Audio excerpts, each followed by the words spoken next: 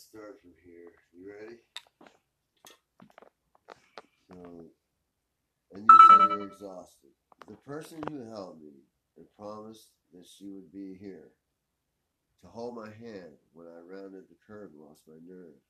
I promised you all I had left and arranged my own existence to try and be sure that you would have ample compensation from a life insurance policy. One of the bedrocks of your institutional concepts. I would never even come close to spending the amount of money you'll receive when I'm gone. And then, what was the first thing off your pen?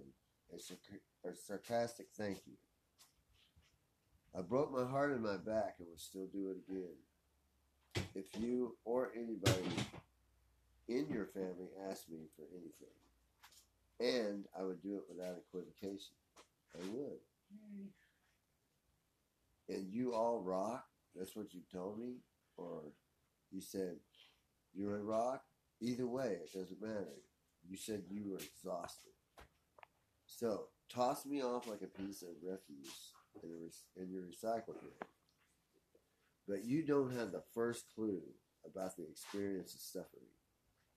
Physical pain at the hands of your own father, or mental and physical abuse so terrible it tears your very soul. Or what a child might perceive subjectively as their spirit ripped from their small being. And only to find out later, after all the twisted lies, the fear, the dogma, amounted to nothing, some insignificant mistakes or misinterpretation of the written word, of some fairy tales used as a form of social justice or rationale of fucking bullshit authority that you cannot defend. And neither can your government, state or federal, defend and legitimize its existence. First thought or otherwise, I piss on their bones and everything those concepts represented now and then. And now, as I am to you, would you and your collective thoughts or your opinions condemn me and burn me at the stake of your selfish and corporate classified social order, just as those priests did to Hypatia on the cornerstone of our first civilization in Greece? How many more civilizations do we suffer under, but choose not to stop repeated arrested development, and by mixing a nice little cocktail of fear and desire, our only two purest of instincts, behaviors into an existence of intolerance and boot-stomping technological genocide. So, we could have a two-party political experience in the illusionary practice of freedom and democracy?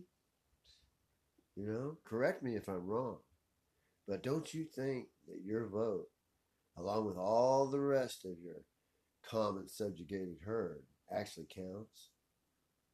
What was that your mom did when the kids of the school shootings said they were not going to be silenced or stop putting pressure onto the District of Columbia to gun reform? You know, to reform gun laws. Stand in front of your TV. Really? Do you see them still getting good media coverage? Where are they at? Oh, yeah. But my own objective knowledge and intuition, along with my creative imagination, that I gave over 30 years of my life in your and our various houses of rehabilitation and archipelagos of behavior modification, before that even, to mention joining the biggest, most diabolical street gang in the world, the U.S. military, sworn by my own hand to defend your safety and freedoms, along with everyone else. Yeah, that's right. I would have charged the lines if there was an active theater of war. I was still confused back then, and brainwashed. Would you have cried over my gravestone in Arlington? Especially if you knew then what you think you know now. And you cried at the restaurant when you remembered Arlington or the Vietnam Wall. No, let's not forget the millions of people who so heroically and distinctively sacrificed their own lives for a quart of Quaker steak oil. Or some other precious resources that were taken by violence and force.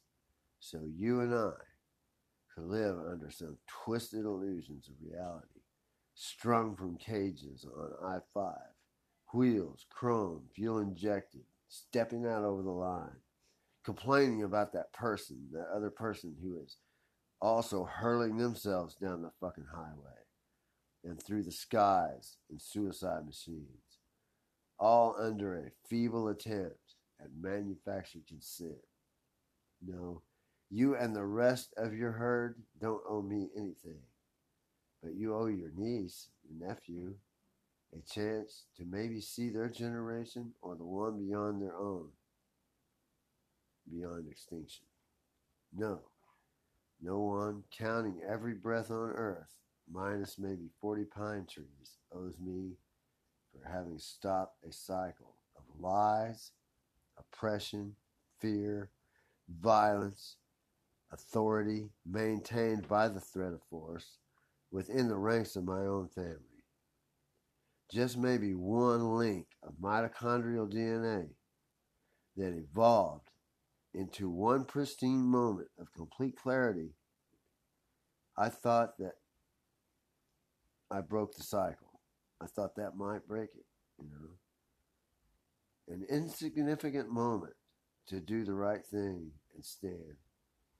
Not in front of my isolated TV set, but on the fucking grass of Pennsylvania Avenue and shake that fucking house to its foundation of lies and hate. Thank you.